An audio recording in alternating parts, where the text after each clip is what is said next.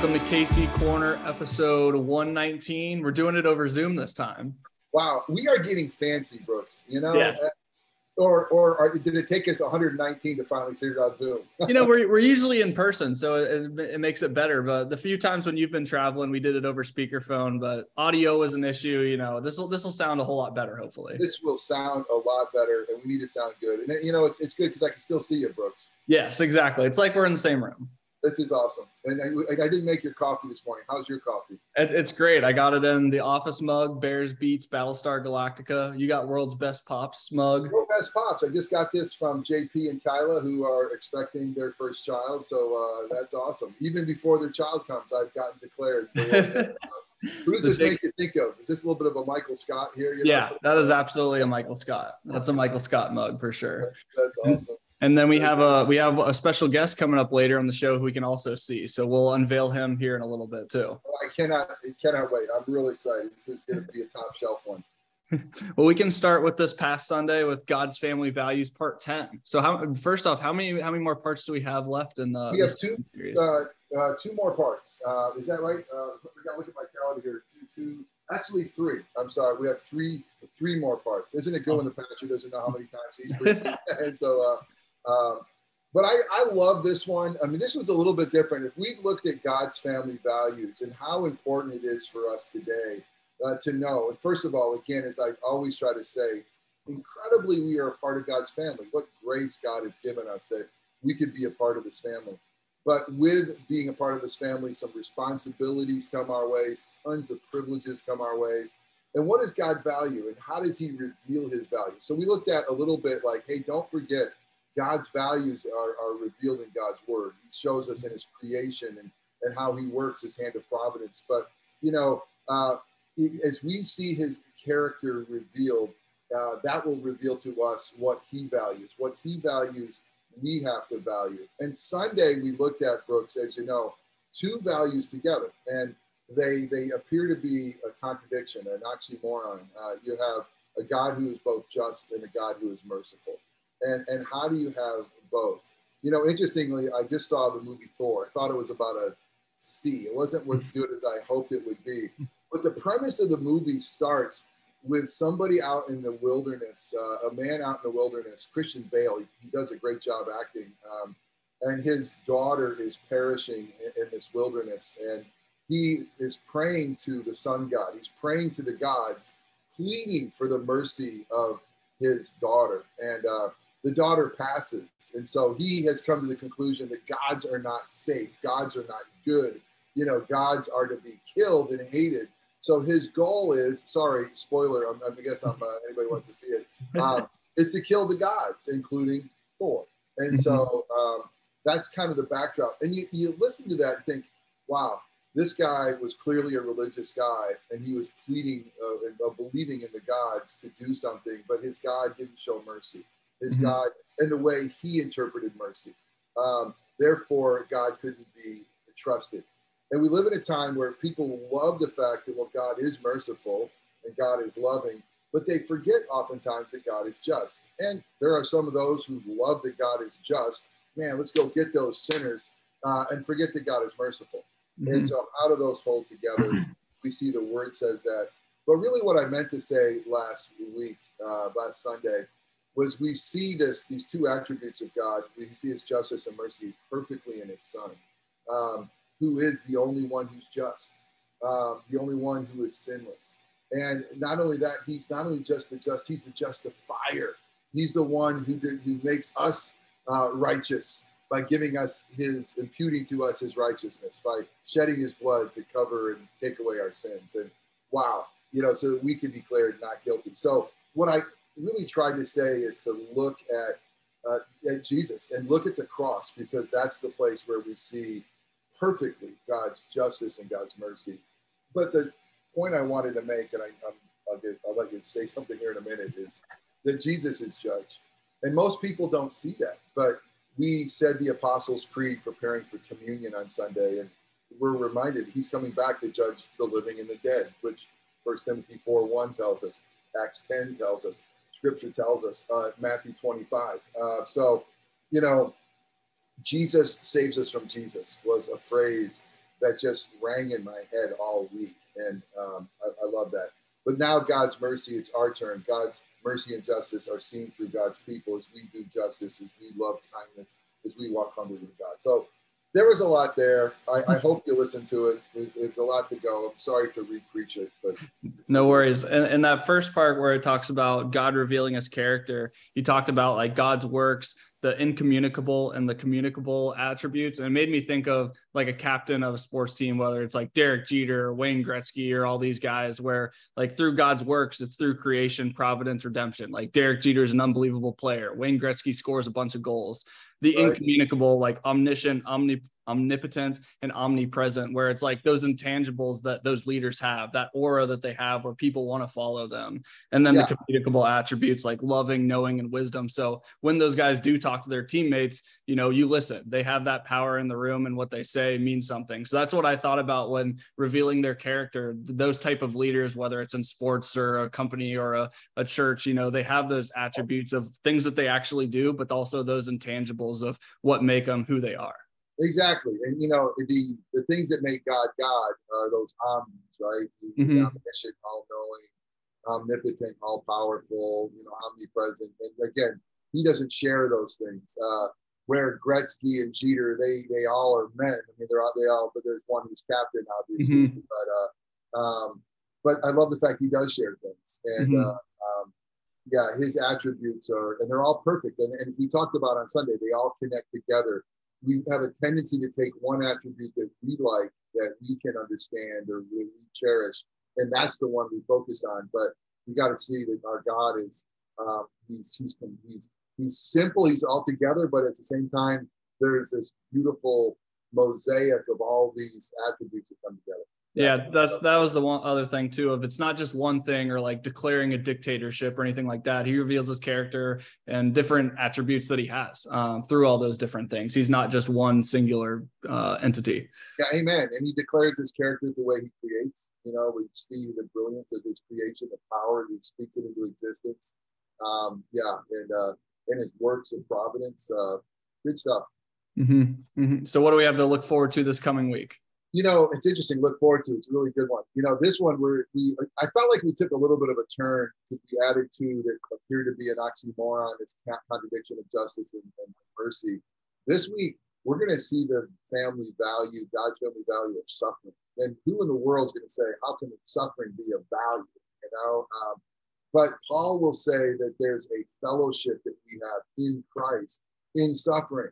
That a God who not only suffers for us, he suffers with us, and that we find fellowship with him in our suffering. So for Christians, suffering, and for humans, suffering is usually something we avoid at all costs. But we have to see for the Christian, it's actually something that is to be valued because we find Jesus there. So that's where we're headed. Unfortunately, you see suffering all throughout the Bible, but also fortunately of like it is part of human nature and we all go through suffering at some point. So knowing that others go through it, and that is kind of what brings people closer together in tough times in their lives. You know, it's comforting in the fact that obviously you're not the only person, or anyone listening to this isn't the only person that has suffered before in their life. Amen. And, you know, misery loves company, right? And so, but at the same time, is it just suffering to get through and it connects us? But, you know, we see that scripture says that suffering has a point, and that he's working something out in us, that there is something that suffering is producing that without suffering we would not have, that's of value. But more than that, Brooks, is also that it's, you know, where is God in suffering? So let's go back to 4. You know, hey, that God was not there. I was suffering. He was absent. He didn't intervene. I can't trust and know him. But nothing is like Christianity, where a God not only knows and understands suffering, but a God who enters in, and a God who suffers for us is amazing. So that's hopefully I won't gunk it up. Should be a great week. Yeah, looking forward to it. Would you like to introduce our special guest now? I would. I think that would be fantastic. And then let's come back around after this great segment, a couple of King's Chapel updates. But okay, what a morning we got. KC Corner World, I'm so excited to introduce to you one of the most godly men that I know, a man that I've known since I was in middle school. So and by the way, he's older than me. But he has been in education for a very long time, and Christian education for a very long time. I've known him as my brother-in-law. It's the world famous Tom Argersinger. Tom is an upstate New Yorker like me, grew up, and like me and my sister, he wound up going to the Harvard of the South, Florida Southern, and from there got further education degrees from Florida State. He worked in the public school realm in Polk County, Florida, Auburndale, I believe, and then had the majority of his career up in the Tallahassee area in a Christian school, and also has been a head of school in the Bronx. He's been a head of school in his current place in New Jersey. So God has sent him into the desert. No, just kidding. Kidding, Tom. We love you. I lived in Jersey for a while. Welcome to KC Corner, Tom Argersinger. And before you say a word, let me just say, I think in Christian ministry, one of the hardest callings is to be a head of a Christian school, one of the greatest callings, and that is what this man is. So welcome, Tom. Glad to be here, Jeff. Thanks so much for inviting me. Oh, listen, thank you for not only being here, but thank you for what you do, Tom. I mean, what a calling God has on your life. So I want to start off by saying, here you are in Christian education. And by the way, how many years have you been involved in Christian education? Oh my gosh, many moons have crossed the sky. I mean, my goodness, it must be 35 maybe, something like that. Oh my goodness, that's absolutely incredible. But you know, one of the things that I see is I'm preaching through a sermon series right now on God's family values. I'm trying to really drive home the importance for God's people of a worldview. I mean, this is all these values kind of connect under a Christian worldview, the lens for which we understand and see the world, understand ourselves. So how important to you is that Christian worldview when it comes to Christian education? Yeah, that's a great question. And I think that concept is something that's really misunderstood in our society, even among Christians. We don't really know what that means exactly, but you hit the nail on the head, Jeff. It really is just that way of seeing everything, not just work or not just family, but really all of life through that biblical lens. In other words, basically it means living as if you are a part of the kingdom and you're not just a part of the world.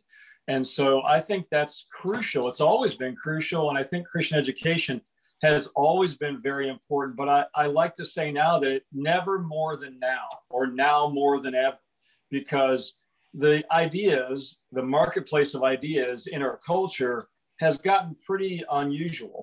Yeah. And it's gotten the meta narratives that are out there and that people are really building their lives on are really kind of a house of cards in a lot of ways. It's that shifting sand that the Bible talks about and not the rock.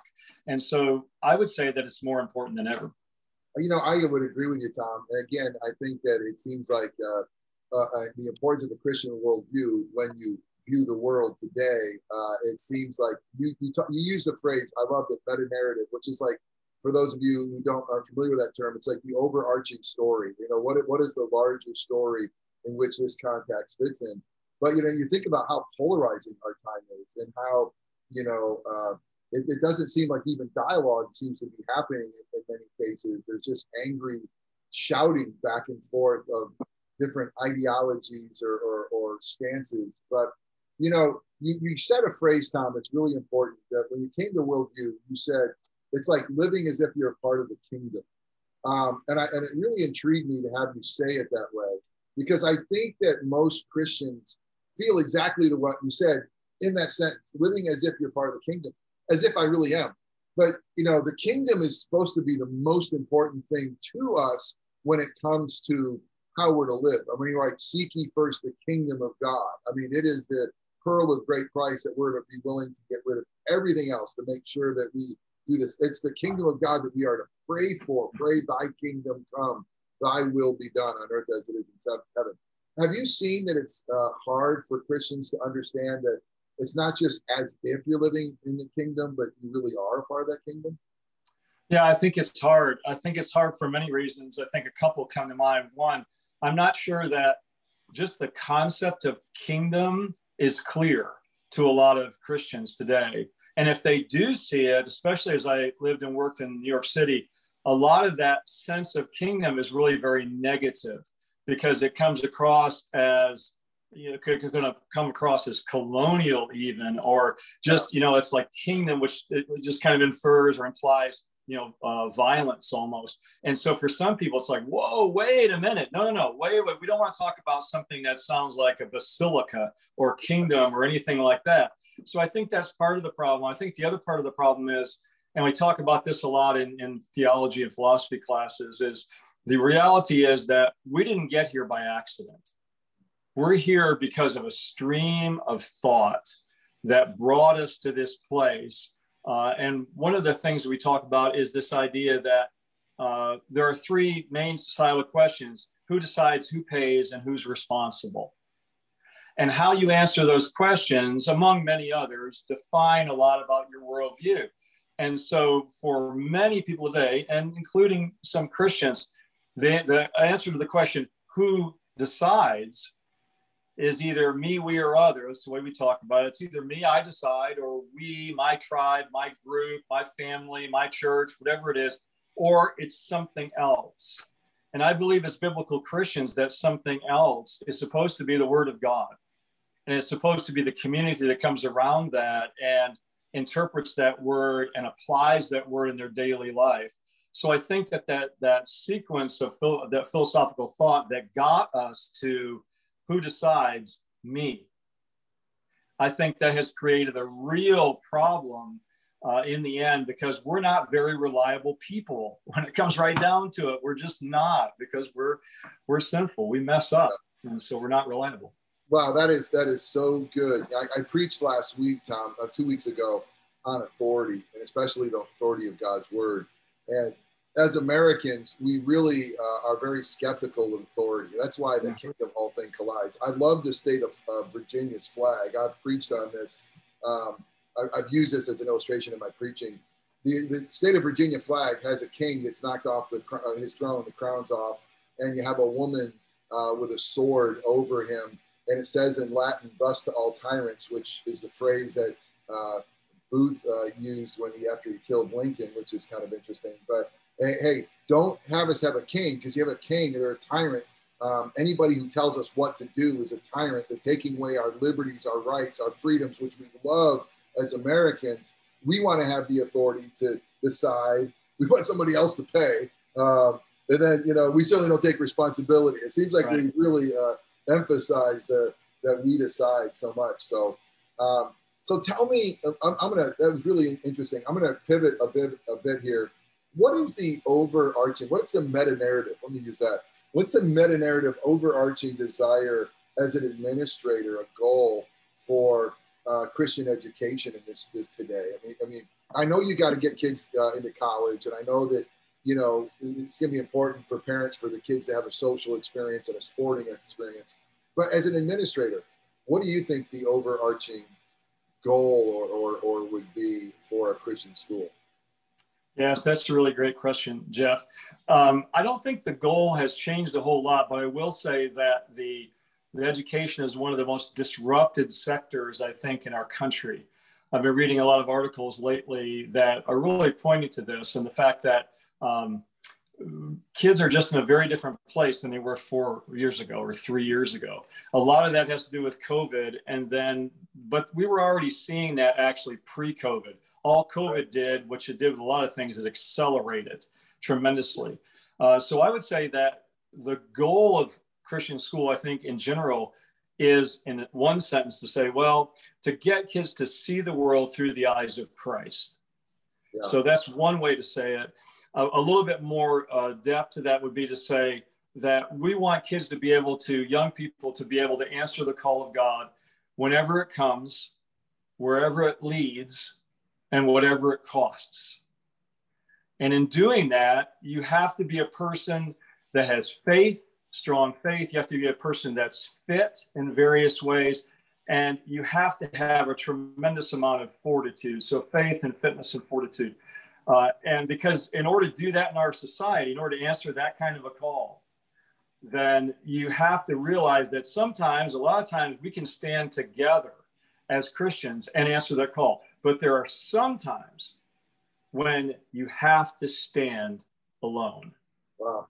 And in order, you have to have fortitude, you have to have faith, you have to have fitness in order to do that. And I think that's what Christian education is trying to come alongside the church in the home and really help that actually happen.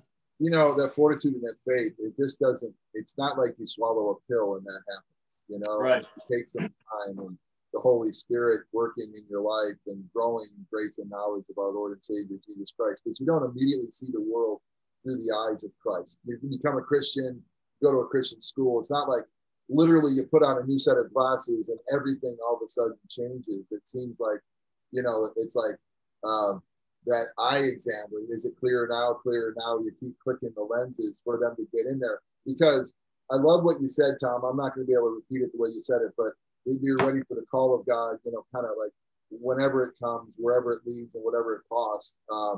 You cannot be ready for that call of God unless you already have those glasses on, I mean, the world view on, unless you already see the world through Christ, through the gospel. And that's just so hard. And then that faith and fortitude. So, you know, and I know that in a Christian school, kids are in different places and different, you know, in their sanctification and their growth process. So, wow, what an audacious goal. And I love the goal. And I love the fact you said it doesn't change much, and I hope it never does. But let me, again, pivot and say, if that's the goal, how do you see, why do families choose Christian school at your point? Because, you know, I was a pastor for a long time that had a Christian school. And one story haunts me, and I didn't know the story while I was with that ministry. It wasn't until afterwards I heard the story, but it was a parent interacting with a teacher, and an English teacher in high school. And she came in, and this parent said to the teacher, what in the cuss word does Christianity have to do with English? And the teacher threw the parent out, saying, I wouldn't let your student talk to me that way. I'm not going to let you talk to me that way. But, you know, if you have a parent that, and this is, by the way, this is a Christian school that is what's called a covenant model, where you're supposed to be partnering with Christian parents. It's not an outreach. So you should be on the same team, in other words. And yet to have a parent cuss out a teacher because she's trying to bring a Christian worldview into English class. Hello. So I'm going to use that as a loaded intro into what do you see where Christian or families are looking for when it comes to Christian education? Man, you really are trying to get me in trouble today, aren't you? Okay, I got it. My brother-in-law, I'm supposed to. I think it's varied. I think there are as many, if you get 20 Christian parents in a room, you're going to find there's different levels of answers. Pretty much all of them are going to say, that are believers, are going to say, well, I think Christian education is important, and having the Bible in classrooms and having a Christian worldview is very important. Most people very quickly move, though, from that to the next level, which is, well, my kid has this particular ability, this particular penchant, this particular gift or talent or whatever it might be. So the real question is, how can you serve that? How can you serve that individual, unique talent? That has changed over the years quite a bit, I would say. This is just my perspective, but it's changed quite a bit. You get a lot of conversations around the individuality. And again, it goes back to that, well, we didn't talk about, but the hyper-individualism in our society. I mean, that flows through everything. And so you do still have a minority of families, in my experience, that are willing to sacrifice, which Christian education is a sacrifice financially for most folks. But they're willing to do that because for them, they understand that kingdom is everything and that Jesus is everything. And he's worth that kind of sacrifice. Some folks are still on that journey. They're still trying to figure that out. And they're saying, well, really, the main thing is, do you have a wrestling team? Well, that's really the thing that matters the most. And you know what? I've had 4 kids, and I get it. Like you do want to be able to serve your kid in that way, your young person in that way, your child in that way. Well, you know, it's interesting. By the way, great answer as far as I think you were wonderfully insightful as well as being politically correct, and that's the wrong way. You did a nice job there. And it intrigues me exactly what you say. By the way, not only do you have a wrestling team, but are they competitive? Are they competitive? When's the last time they won the state championship? Exactly. Let's go. How many state champions do you have? But you said earlier, we are in a culture that needs to wrestle with who decides.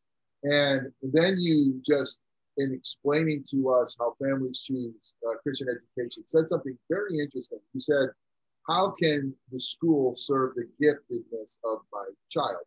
I think that should be somewhere in the discussion, but I don't think you start the discussion. And because what that does, it puts the child and their giftedness at the pinnacle of the goal. I mean, I think way before serving the child's gift is for the child to understand that his gift is given by God through that lens, and then given to be used to honor God, to bless his neighbor. And it's not just to get him a scholarship on the wrestling. And so I think who decides what the values are in a Christian school, really, that seems to be a collision sometimes. I noticed that a lot of, I'll say it because I don't have a Christian school in my current ministry. A lot of the families I saw, they wanted a Christian education. They wanted smaller classrooms. They wanted a certain specific wrestling sports team. They wanted to avoid a public school. It wasn't so much that over meta-narrative Christian worldview story. It seemed to, and it was always, it's interesting to be a part of something that you're trying to sell, something you're trying to market, something you're trying to promote. I probably should have said that for sell. When people are buying your product, embracing your product, investing in your product for secondary reasons. And that's not an easy thing. And I would love to see somehow through the families and the churches, the Christian school, for the temperature to rise with a Christian worldview, for there to be a greater understanding of urgency, and some of the secondary issues become truly secondary. But sorry, that's I didn't realize I'd get on my high horse there, but I did. Sorry about that. So. No, you would hope that that's true. And again, I want to be fair because for some people it is that way. I tell you what has pushed a lot of people there has been the change in some of the narratives in some of the public schools and many of the public schools, even where we are in a more rural version of area of New Jersey. And those meta narratives that are being taught there in the public schools now is really pushing more parents to go, well, okay, hold on. This is not the public school that I went to when I was a kid. Yeah. It's different now. And it is in many ways, in most places, is very different. It's interesting because even as the news no longer seems to be the news, it seems to be a slant from whatever side you want to get your information from. It seems like education is no longer education. It seems to be agenda driven that, this is, let's take a liberal agenda and make sure that it's embraced. And so I could see that that's going to have an impact on Christian education. So are there unique challenges today because of that? Or is it actually helping you? Is it something that helps Christian education? Because the dichotomy between the public school and the Christian school is widening, where it might be easier to justify the expense. Yeah, I think it's both. I think it is a tremendous opportunity that Christian education has right now, probably in some certain ways, a greater opportunity than we've ever had in the whole movement of Christian education because of what you just said, Jeff. I mean, we really do. The difference is more stark. It's not subtle anymore, and so I think that's a big part of it. At the same time, it's become much more of a challenge, at least as individual educators, because as a psychologist named Shirley Turkle has recently said, kids nowadays, that generation that are currently in high school are, quote, forever elsewhere. Yeah, and I think that's a really powerful quote. Wow. And that's really, really true.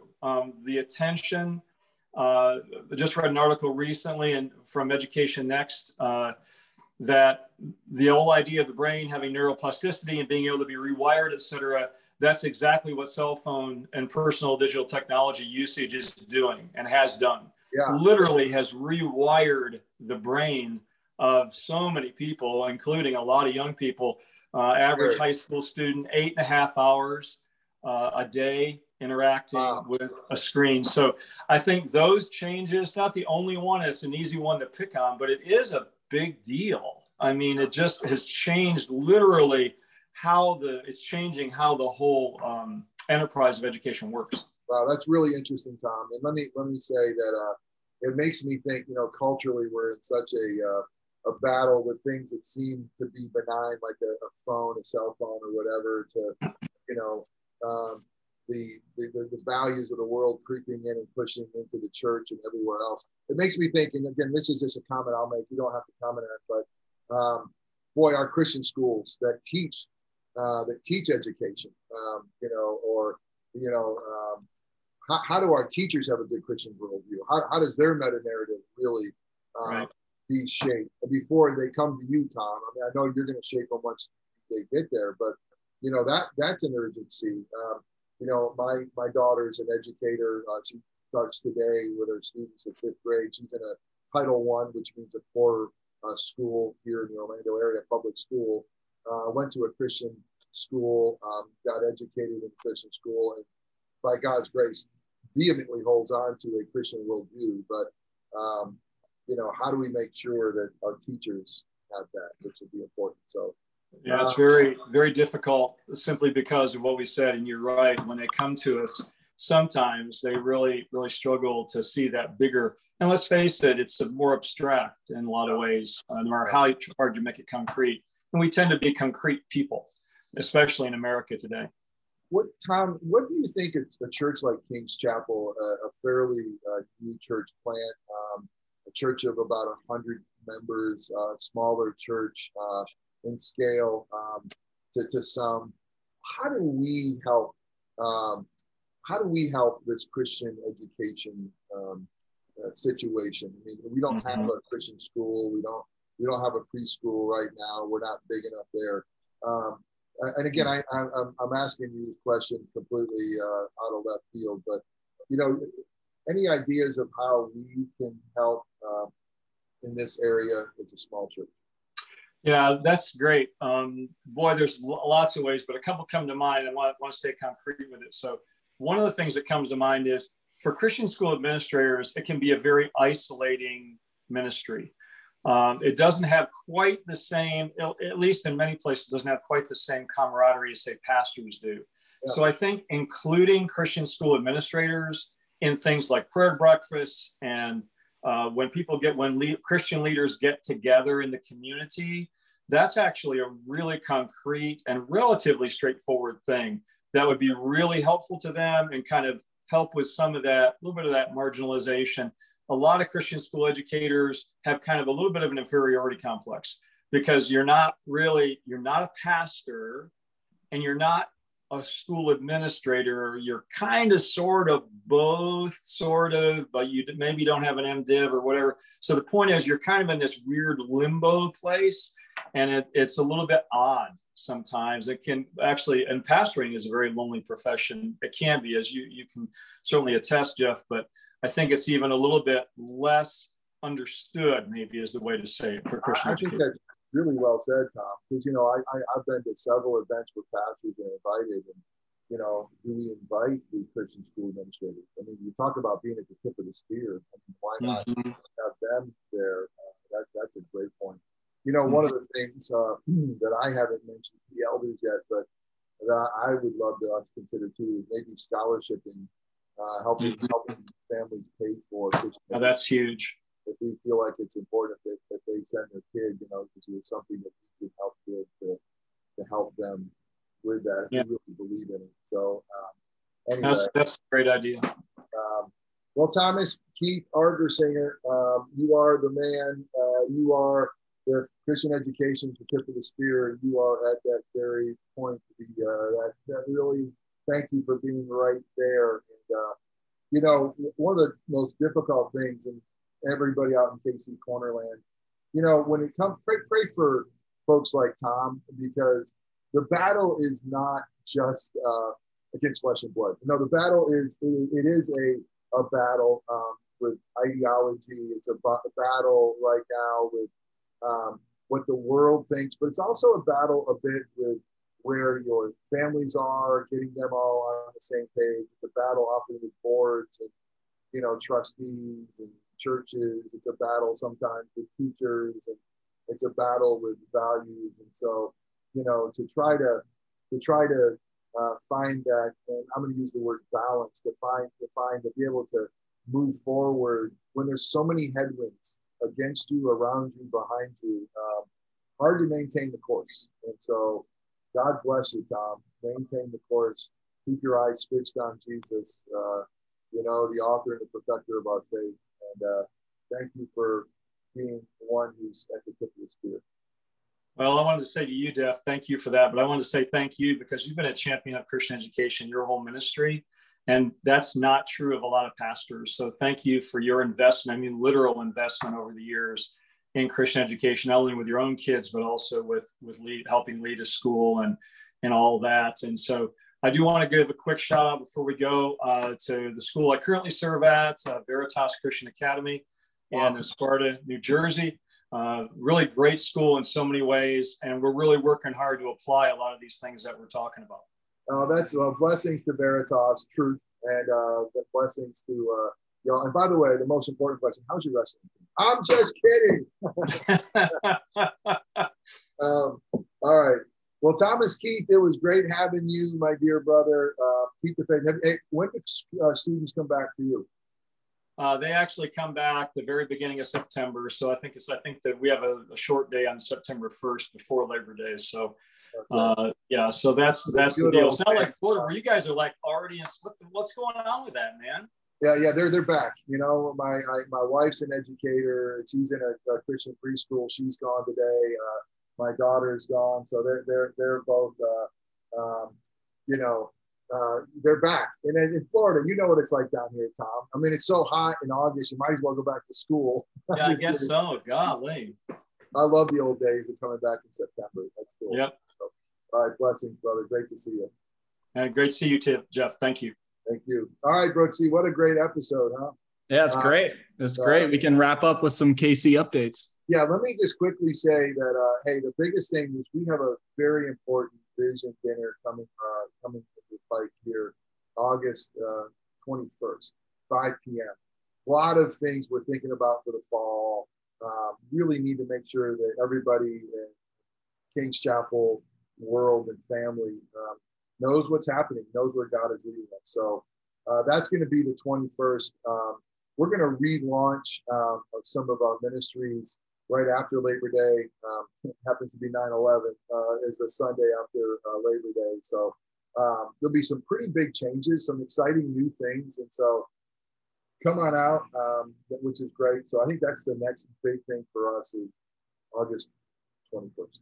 Yep. And a lot of fun things going on this fall that we're excited about. Yeah, we really are. There's a lot of things for everybody to get plugged in. It's exciting. So, hey, Brooks, always a pleasure, my dear brother and friend.